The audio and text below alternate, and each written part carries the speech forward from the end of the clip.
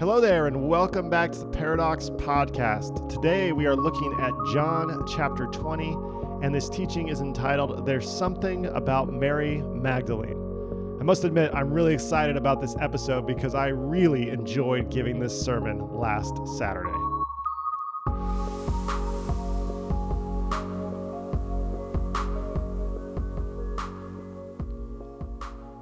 Let's read John chapter 20, verse 1 to 18 together. Early on the first day of the week, while it was still dark, Mary Magdalene came to the tomb and saw that the stone had been removed from the tomb.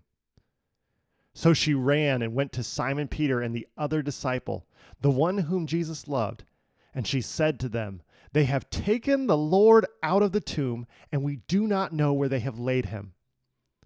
Then Peter and the other disciple set out and went toward the tomb. The two were running together, but the other disciple outran Peter and reached the tomb first. He bent down to look in and saw the linen wrappings lying there, but he did not go in. Then Simon Peter came, following him, and went into the tomb. He saw the linen wrappings lying there, and the cloth that had been on Jesus' head, not lying with the linen wrappings, but rolled up in a place by itself. Then the other disciple, who reached the tomb first, also went in, and he saw and he believed. For as yet they did not understand the scripture, that he must rise from the dead. Then the disciples returned to their homes. But Mary stood weeping outside the tomb. As she wept, she bent over to look into the tomb. And she saw two angels in white, sitting where the body of Jesus had been lying, one at the head and the other at the feet. They said to her, "Woman, why are you weeping?" She said to them, "They have taken away my Lord, and I do not know where they have laid him." When she had said this, she turned around and saw Jesus standing there, but she did not know that it was Jesus. Jesus said to her, "Woman, why are you weeping? Whom are you looking for?" Supposing him to be the gardener, she said to him, "Sir, if you have carried him away, tell me where you have laid him, and I will take him away." Jesus said to her, "Mary." She turned and said to him in Hebrew, "Rabboni," which means teacher. Jesus said to her, "Do not hold on to me, because I have not yet ascended to the Father. But go to my brothers and say to them, I am ascending to my Father and your Father, to my God and your God." Mary Magdalene went and announced to the disciples, "I have seen the Lord," and she told them that he had said these things to her. The resurrection of Jesus Christ is told by John in his gospel. Many Christians tell the world that this event is the most important event in all of Scripture. The primacy of this event comes from Paul the Apostle when he writes a letter to the church in Corinth in chapter 15 when he says, "If Christ has not been raised, then our proclamation has been in vain, and your faith has been in vain." For Paul, all of the singing, all of the church gatherings, all of the small groups, all of the Bible study is all a waste of time unless Jesus Christ rose from the dead. Christians need the resurrection to be a historical event. And the historical accuracy as reported by John is critical to validating the historicity of this event. This is a reason many Christians give for the fact that there are 4 Gospels included in the Bible. Christians will tell others that these 4 Gospels verify one another. They are 4 different witnesses who corroborate each other's stories in an effort to prove that these events occurred, and specifically that the resurrection occurred. So we can go to John's Gospel and read about how Jesus Christ rose from the dead, and then verify that testimony by the other 3 Gospels and their writers. So when John tells us that Mary Magdalene and only Mary Magdalene went to the tomb on Sunday morning, we turn to Matthew's gospel and assume to read the same thing, but we are stunned when Matthew tells us that there were 2 women and not one who went to the tomb on Sunday morning. Now, this seems to undermine the historical accuracy of these gospels. But with that in mind, we turn to Mark's gospel, assuming he will break the tie between John's 1 versus Matthew's 2, and Mark tells us that there were 3 women who went to the tomb on Sunday morning. We have a 3-way tie between 3 gospels. So we flip over to Luke's gospel, hoping that he will verify at least one of these accounts, and Luke tells us that there are more than 4 women who went to the tomb on Resurrection Sunday morning. This is a bit of a problem, because these 4 gospel writers cannot keep their story straight as to who discovered the empty tomb on Sunday morning. Now, there are some who have written off these inconsistencies to the fact that these 4 men had very low views of women. And they say to themselves, okay, while they may not have paid attention to the women who were there, they definitely paid attention to the angels who were there. So when John tells us that there were 2 angels inside the tomb, we assume that we can turn to Matthew's gospel and read about 2 angels inside the tomb. But Matthew's gospel doesn't verify John's account. Instead, Matthew tells us that there was only 1 angel, and this angel was not in the tomb, but was sitting on top of the stone that was rolled away. Mark disagrees with John, but agrees with Matthew that there was only 1 angel. But then he agrees with John and disagrees with Matthew by telling us that there was 1 angel inside the tomb.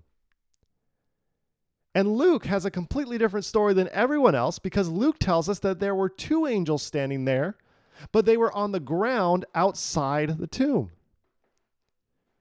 And while Christians will often tell other people that the 4 gospel accounts verify or validate or corroborate one another, what Christians rarely talk about but must accept as truth is that there are 2 major contradictions between the 4 gospel records of the resurrection. The first contradiction is the angels, both the number and where they were standing. And the second contradiction is the women. Who was there and how many were there?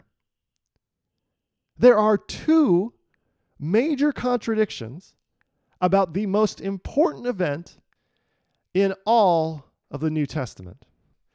Do these contradictions call into question the historical accuracy of the resurrection of Jesus Christ?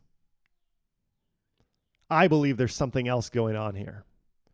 And to talk about that, we have to look closely at John's account of the resurrection.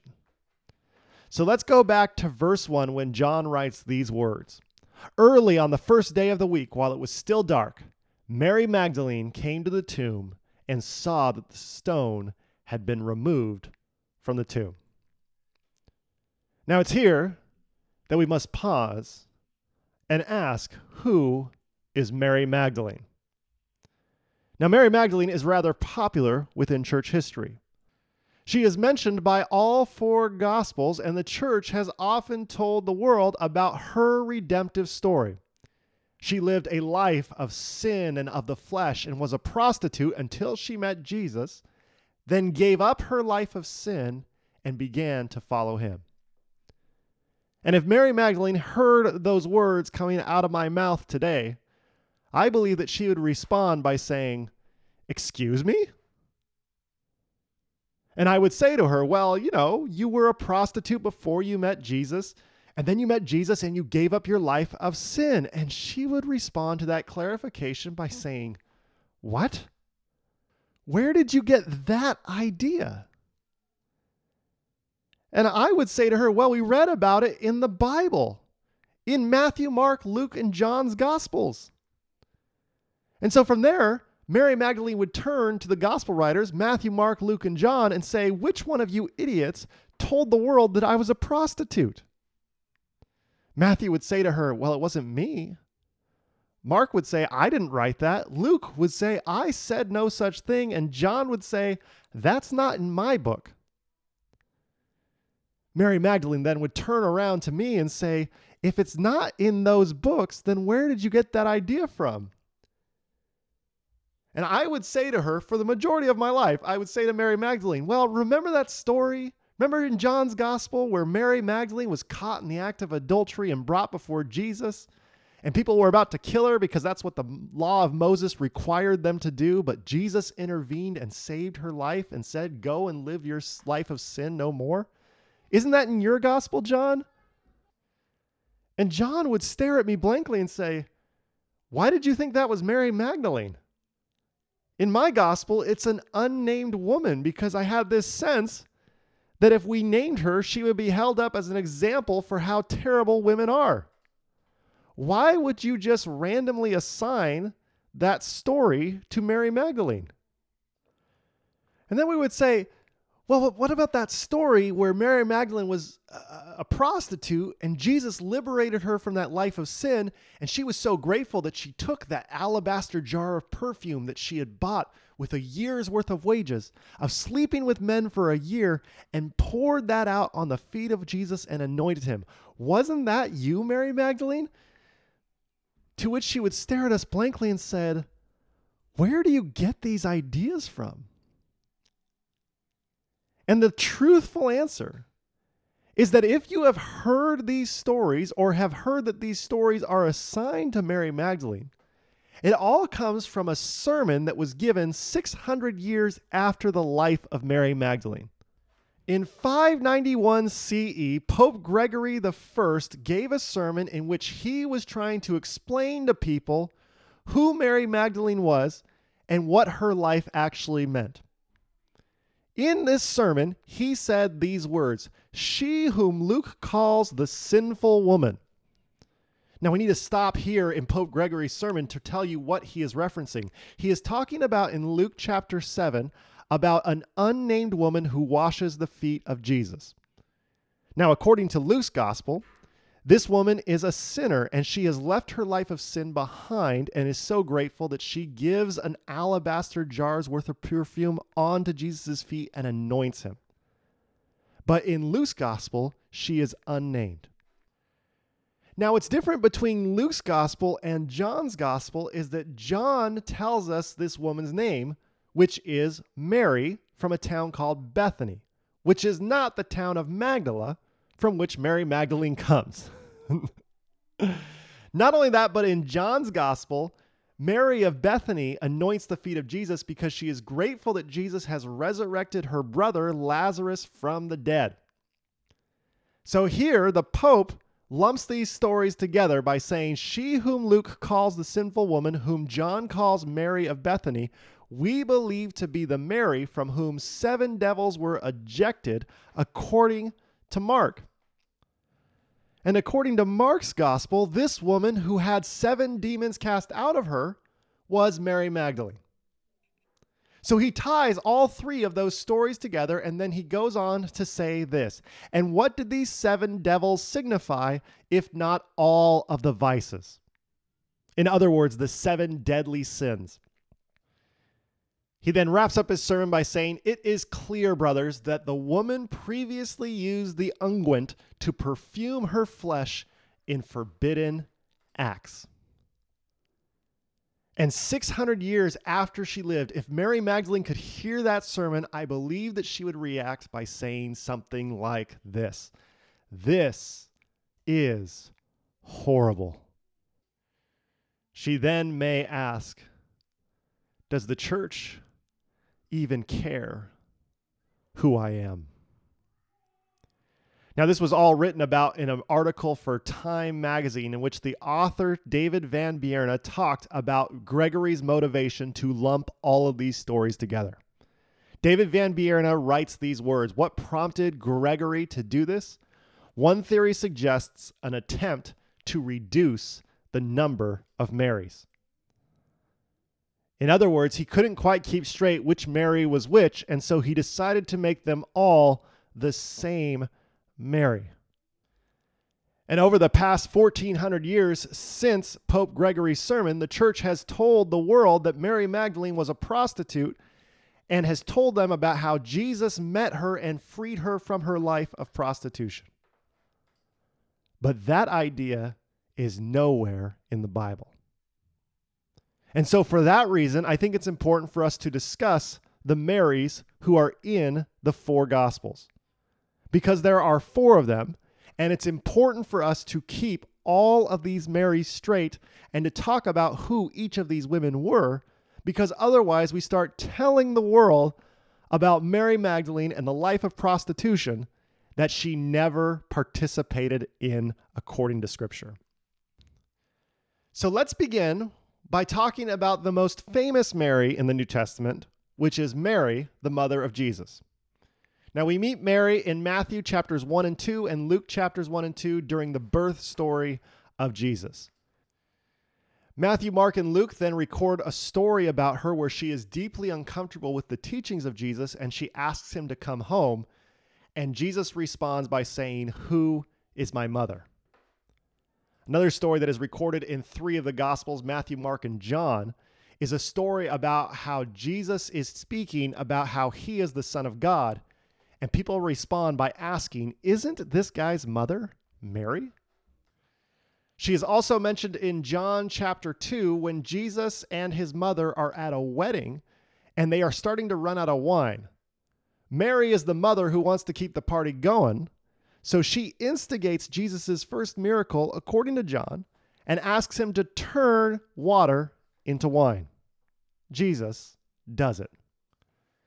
Lastly, John is the only gospel that records that Mary, the mother of Jesus, was present at the crucifixion of her son in John chapter 19, verses 25 to 27.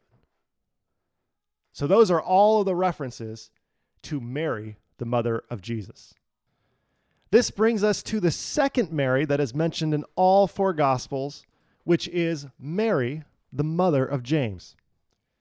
Now, there were two disciples of Jesus who were named James, and the way the church keeps them straight is a rather horrible way to keep two people straight. There is James the Great and James the Lesser. James the Lesser is much less known about in Christian history, and he's considered to do less greater things than James the Great. Mary, the mother of James, is the mother of James the Lesser. And what's interesting is Mary, the mother of James, is mentioned more within Scripture than her son, James the Lesser. And the best way to think about Mary, the mother of James, is, you know how you have those close friends whose parents kind of adopt you as their own? That's who Mary, the mother of James, was.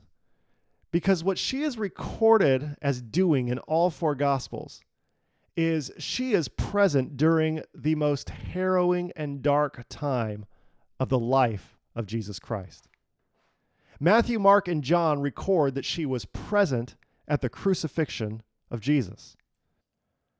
In addition to being present at the crucifixion, Matthew and Mark record that she was a witness to the Roman government burying the body of Jesus.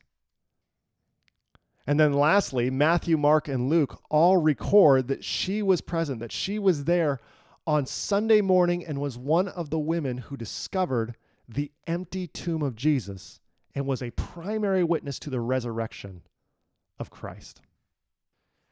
This brings us to the third Mary from the Gospels, which is Mary of Bethany, who is also the sister of Martha and Lazarus. Now, most Christians know the story of this Mary from Bethany, but what most Christians don't know is that she is not mentioned at all in Matthew or Mark's Gospel.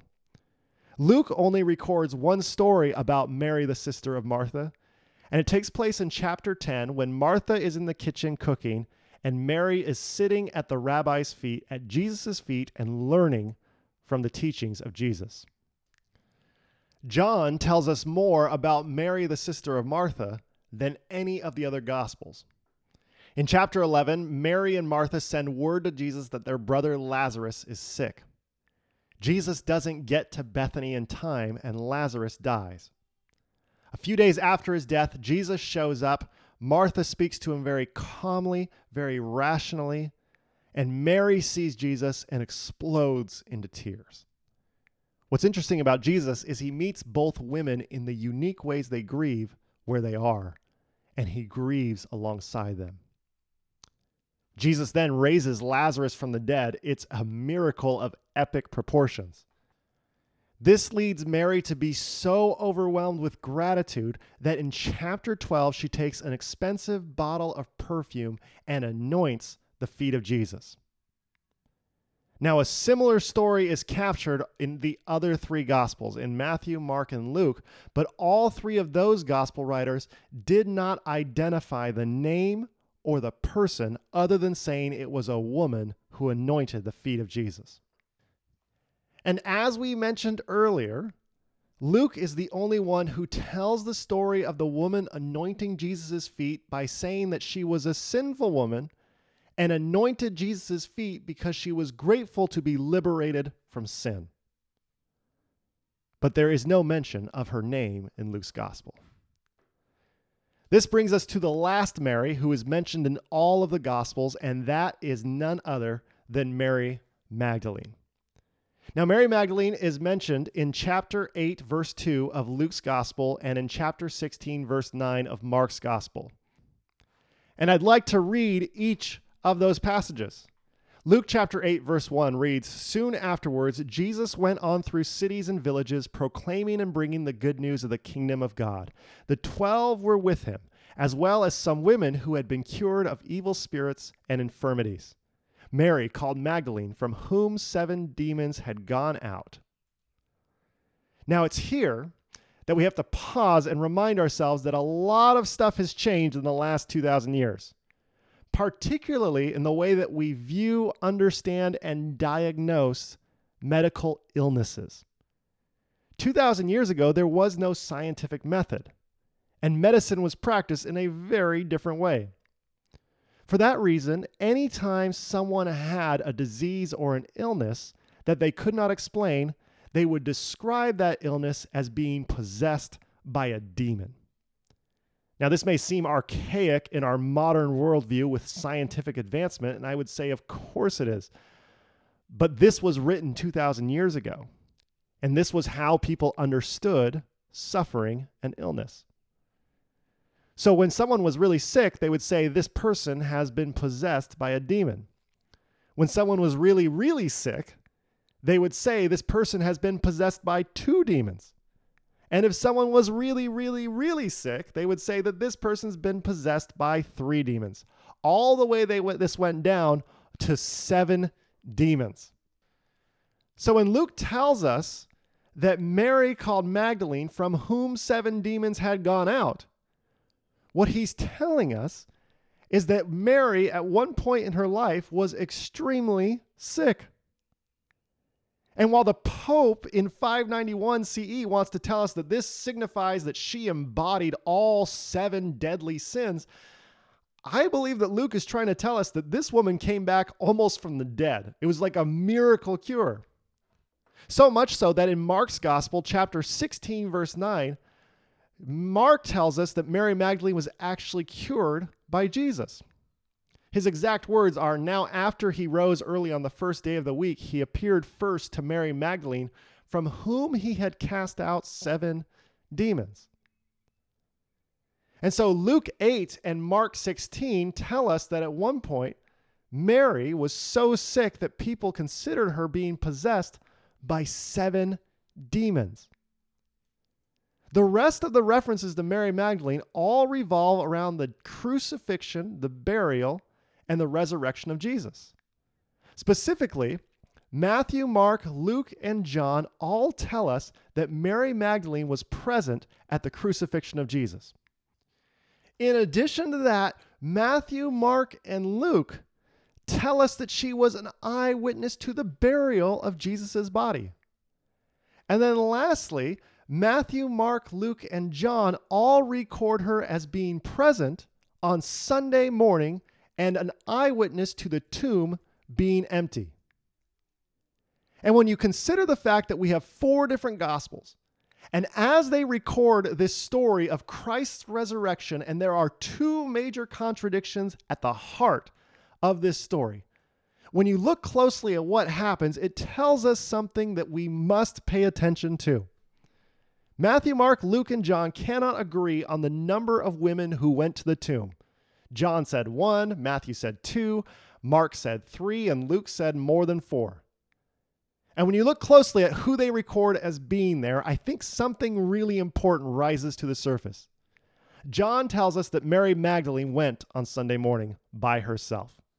Matthew records that Mary Magdalene and Mary, the mother of James, went to the tomb on Sunday morning.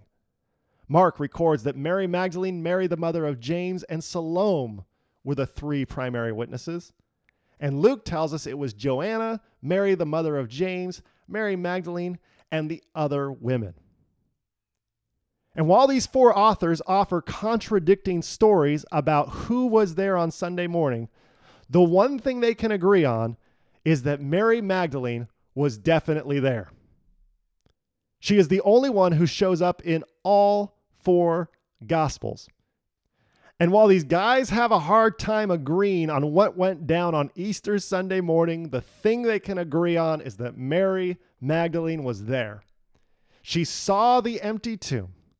The angel spoke to her, and then she went into the world and began to tell the world that Jesus Christ has risen from the dead. Now, what's shocking about all of this is the fact that when you search on the vast resource that is the internet for pictures of Mary Magdalene preaching and telling the world that he is risen, it is nearly impossible to find artwork of her preaching the good news. Instead, she is often depicted as a prostitute. She is hypersexualized. She is often depicted as being topless. Because the church went with Pope Gregory's understanding of Mary Magdalene rather than the 4 Gospels' understanding of who Mary Magdalene was. Now, I personally spend a lot of time searching for art for my sermons. I love looking at how people have portrayed biblical characters over the years, and specifically looking for diversity, because the more we look at this through a diverse lens, the more it becomes human and begins to hum with life. I will tell you that I could only find one painting of Mary Magdalene preaching, and it looked like she was fresh off the boat from Ireland. She was about as white as you could possibly make her. So I reached out to Crystal Chavez, one of our artists here at Paradox, and I asked her to draw Mary Magdalene preaching. And the image she came up with, I've made as the art for this episode. And my hope is that if you can take one thing away from this podcast, is that it's this image of Mary Magdalene preaching and telling the world that Jesus Christ is risen from the dead. That's who she is according to Scripture. That's who she is despite all of the contradictions these gospel writers have when recording the resurrection of Jesus. But there's something else deeper here when you pay attention to those 2 contradictions between the 4 gospel writers. Let's return to the first verse of John's account of the resurrection. Early on the first day of the week, while it was still dark, Mary Magdalene came to the tomb. Just one woman was at the resurrection site, according to John, on Sunday morning. Now, it's here that if we could ask John, why didn't you record that there were more women there? Everyone else except for you agrees that there were multiple women at the tomb on Sunday morning. I believe that John would respond by saying, because I'm trying to tell you something. Just trust me. Keep reading. We would then keep reading verses 2 through 10 about how Mary Magdalene ran back. She got Peter and John. They ran back to the tomb. Peter and John verified it was empty. They then left, and Mary Magdalene was left at the tomb in verse 11. We then read in verse 11 and 12, but Mary stood weeping outside the tomb. As she wept, she bent over to look into the tomb, and she saw 2 angels in white, sitting where the body of Jesus had been lying, one at the head and the other at the feet. Now, I want to invite all of you to picture this in your head. John tells us that Jesus had been lying there, which implies that there was a flat surface. So imagine a flat surface, and John says where Jesus' head used to be, there was now sitting an angel. And at the opposite end of that flat surface, where his feet used to be, there was another angel. And so you have a flat surface with two angels sitting on top of it. Now, if this may mean something to you or it may not, but if John was on this podcast, he would tell us in our culture, this imagery reminded us of something holy. And the something holy that John is referencing here is the Ark of the Covenant. Now, the Ark of the Covenant was a rather big deal in Jewish theology. If you don't believe me, you can just watch Indiana Jones, Raiders of the Lost Ark, and you will come away with some appreciation for how holy it was. Which, oh man, that's a good time. That's a good time. But the Ark of the Covenant was a big deal because it was this box that held the Ten Commandments, which were written by the finger of God. It also held Aaron's rod, which miraculously bloomed and, according to Jewish theology, was still in bloom inside the Ark of the Covenant. And while those may seem like big deals, they paled in comparison to the fact that in their theology, they believed that God sat on top of the Ark. Yes, this Ark was the mercy seat of Yahweh. And the Ark of the Covenant was so holy that they built an entire temple around it and put it at the highest point of Jerusalem.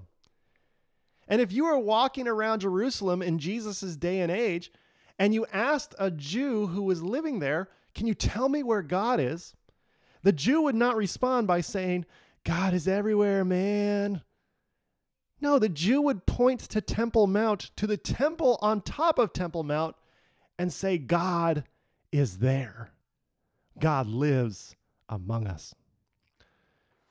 Now, the ark was in the innermost chamber of the temple, which was known as the most holy place. There was a room for God in Jerusalem. Now, upon hearing all this, you may be tempted to turn to the Jew and say, let's go see God. If God is here, let's go see God. And the Jew would say, oh, no. If we see God, we'll die. Because God is holy and we are not. There's separation and it would cause instant death. And you'd say, bummer. So God lives here, but no one can see him? And the Jew would respond by saying, well, you clearly haven't read Leviticus where all of this stuff is laid out. But there is one person who gets to go into the most holy place on one day a year, which is the Day of Atonement. And that person is the high priest, the highest ranking official in all of our religion. And upon hearing that there is only one person who gets to go into the most holy place where the Ark of the Covenant is, I believe then that John would turn to us and ask us the question, do you see what I am trying to tell you? Because when I tell the story of the resurrection of Jesus Christ, I tell the story about one person, Mary Magdalene, walking before a stone with two angels on either side. Because Mary Magdalene is the high priest of the resurrection. My brothers, my sisters, my friends, this is a big deal. When Mary Magdalene is the high priest of the resurrection, it changes everything.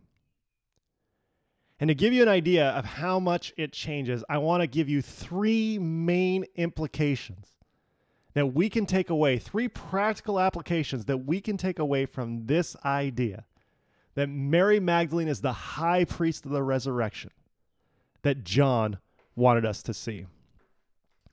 The first application of this idea has to do with the Bible. Now, I grew up in church school. I grew up going to church, and I was often told about how the Bible is the inerrant and perfect Word of God. And I was told that there are no contradictions because there is one author, God and God alone. And then I started to read the Bible, and I found contradictions. Contradictions that are similar to the ones found in the 4 gospel accounts. Now, when I would bring these contradictions forward to pastors or other high school Bible teachers, I was often dismissed by telling me that the contradictions I was reading weren't actually contradictions. And from there, we would go into theological and mental gymnastics to somehow, some way prove that the Bible was still the inerrant and perfect Word of God. While that may sound like a good idea, what we all must acknowledge is that it simply is not the tradition that these words were birthed in. Rachel Held Evans writes about this in her fantastic book Inspired when she says that Jewish readers make a point of highlighting the Bible's contradictions to spark discussion and debate. And rather than ignoring or resolving the contradictions, Jewish readers engage the text and engage each other to talk about what the text is really trying to get at. And now that I've been a pastor for 10 years, I will tell you the thing that I keep coming back to is that it's best not to gloss over or resolve the contradictions, but to allow the contradictions of Scripture to be contradictions and to use them to start discussions. I tell you all of this because what I have found in 10 years of ministry is that biblical contradictions are where the life is. Think about the contradictions in the resurrection story. Most Christians I know would be threatened by these 2 really large contradictions in the resurrection account. But when you pay attention to them, you can start to ask questions like, why is it that John tells us there's only one person at the resurrection on Sunday morning? Why is it that John tells us there's 2 angels and they're inside the tomb rather than confirming the other gospel writers' account? Oh, he was trying to get us to see the Ark of the Covenant. And the more we pay attention to those contradictions, we can ask the author, why did you write it this way? And the Bible all of a sudden comes to life. And when we pay close attention to the contradictions, we can then understand that John was trying to tell us that Mary Magdalene is the high priest of the resurrection. My brothers and sisters, my friends, biblical contradictions are where the life is. Which brings us to the second application. And to understand the second application, we have to go through church history. Here is a story about a woman who is anointed as the high priest of the resurrection, and 600 years later, a pope says, nah, I'd rather her be a prostitute than a high priest. Now, from 591 on, the church told the world that Mary Magdalene was, in fact, a prostitute. However, the Catholic Church came to its senses and decided to change that and to say that Pope Gregory was wrong, but they didn't make that change until 1969. And what this really communicates to us is that the church would rather have Mary Magdalene as a prostitute than a high priest. And the reason for this is because the church is run by men. The second application of this idea is that we have to come to terms with the fact that church history is rife with misogyny. And while I don't believe that John's writings are misogynistic, I would argue that they're actually empowering of women. What we cannot deny is that the church has taken those writings and used them and chosen consistently to oppress women. And this is what happens when men are in charge. They consistently and reliably, particularly through church history, use it to oppress and belittle and mute the voices of women. And the only way that we can get better at this is to be honest about church history and to recognize where we have been and to tell the world that we are sorry for all of the misogyny and that we are committed to becoming better and more interested in equality for all genders. John's story of Mary Magdalene being the high priest of the resurrection stands in sharp contrast with all of the misogyny of the patriarchy that has run the church for too long. Why are we still debating whether or not women can be ordained? There is no more debate when we trust John and see that Mary Magdalene is the high priest of the resurrection. May we acknowledge, apologize, and reform our church for the history that we have that is rife with misogyny. This brings us to the third application and the pandemic that we are all facing right now. One thing that I have heard often, and I have even said myself, is I can't wait until we all go back to normal. We all have this desire to go back to what was before the pandemic because the pandemic is rather inconvenient for the lives that we want to live. However, when we say these words, I can't wait until we go back to normal, I would encourage all of us to think about John's gospel. Because if you've been with us during this podcast, during this series through the book of John, then you know that we have looked closely at the 7 miracles of Jesus. In fact, we've told you that this entire gospel is built around these 7 miracles of Jesus. And whenever we hear the number 7, we have to think of Genesis chapter 1 and the story of God creating the earth in 7 days. Not only that, but John's gospel begins with the same words as Genesis 1 when he writes, "In the beginning." Now, what I have not told you is that there are not just 7 miracles, but there are instead 8 miracles. And the 8th miracle in John's gospel is the resurrection of Jesus Christ from the tomb. Now, what does the number 8 symbolize in Jewish theology? The number 8 is resetting, and it is the beginning of something new. So here you have 7 miracles of Jesus. It is a complete set, and when we get to the number 8, it is the beginning of a new set. And just as every week begins again after 7 days have come to a close, so does this new creation going forward. Not only that, but when Mary can't quite recognize Jesus, John, not wanting us to miss the point, tells us that she supposed that Jesus was the gardener. In other words, John wants us to see the resurrection of Jesus as a kind of new creation. And we are all invited to participate in this new creation. Now, let me explain what this actually looks like. Let's assume that we go back and John decides to tell the story of the resurrection of Jesus in a very different way. Let's imagine that John doesn't tell us that Mary went to the tomb on Sunday morning. But instead, John says the high priest descended from Temple Mount early on Sunday morning and went to the tomb of Jesus and was shocked to discover that it was empty. Well, if the high priest is the high priest of the resurrection, then I have to ask you, what changes? Nothing. Because the high priest already has religious authority. But when a woman is proclaimed to be the high priest of the resurrection, well, then everything changes, doesn't it? Because women were not allowed to serve as the high priest 2,000 years ago. Not only that, they had a specifically designated women's court and could only get so close to the outer fence of the temple.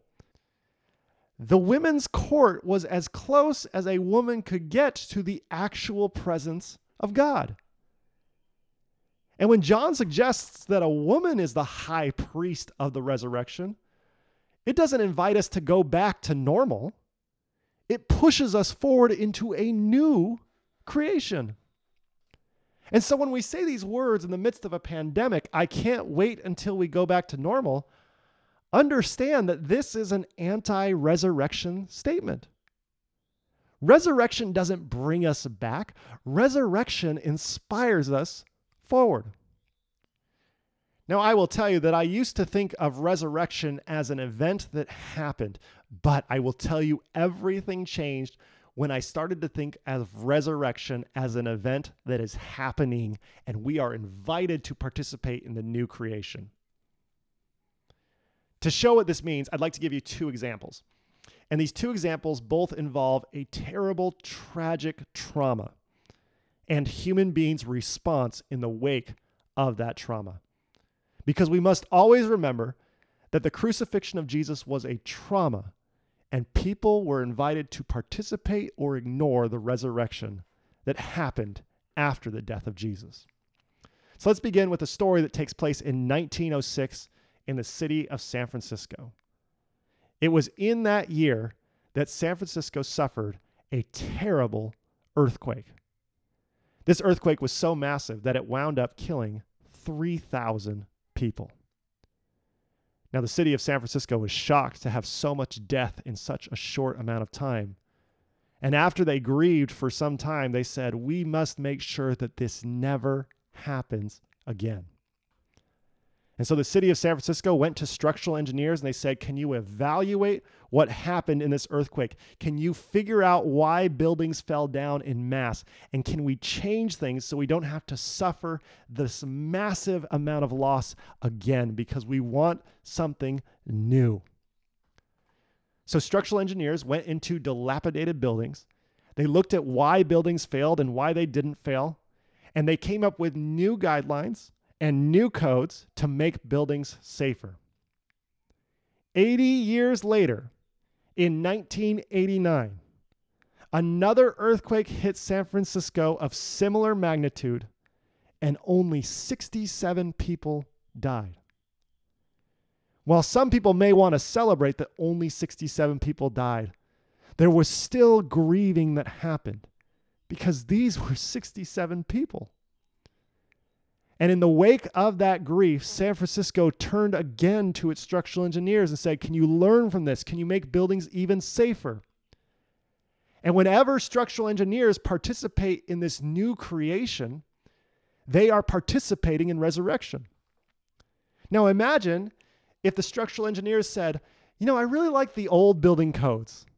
There's a lot of comfort there. They're cheaper to build buildings with the older building codes. Well, at that point, structural engineers would be fighting resurrection. They would be fighting new creation.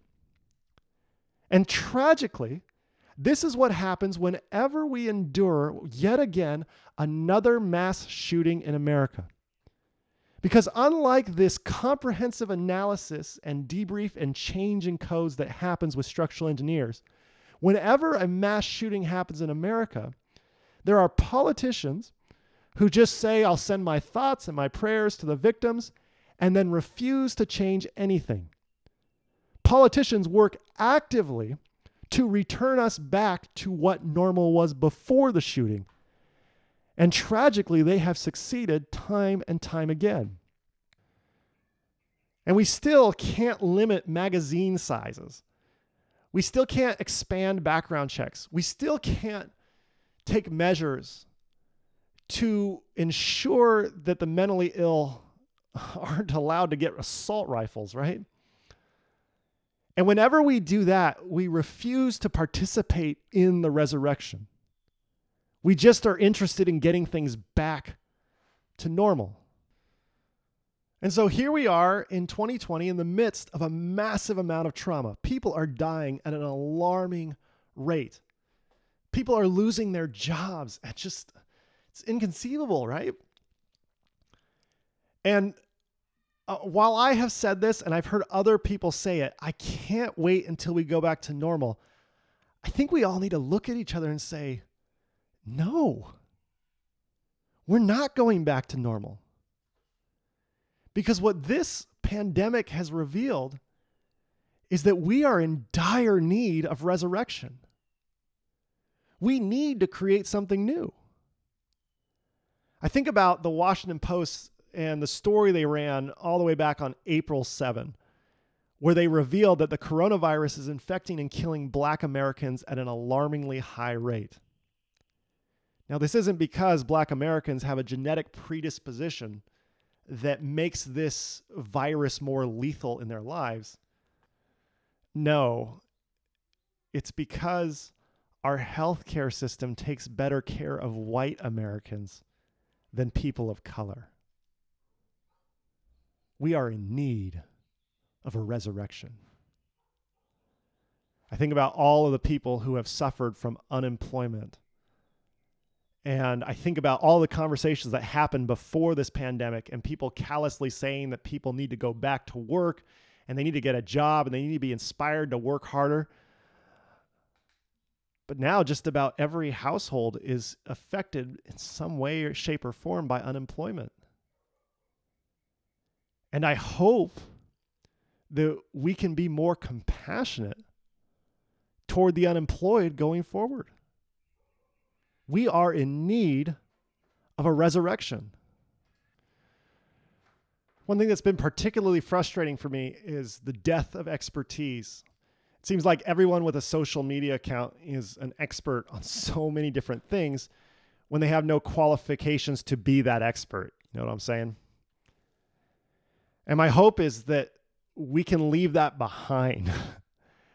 I hope that we can learn to trust experts in the fields that they are in and get back to more rational thinking.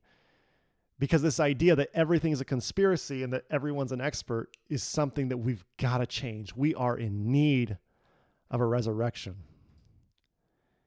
And the one silver lining that we keep coming back to is the fact that the planet is in the best shape it's been in a long time due to our quarantining and social distancing. And the way that we've cared for the planet just a couple of months ago was abhorrent. It was awful, right?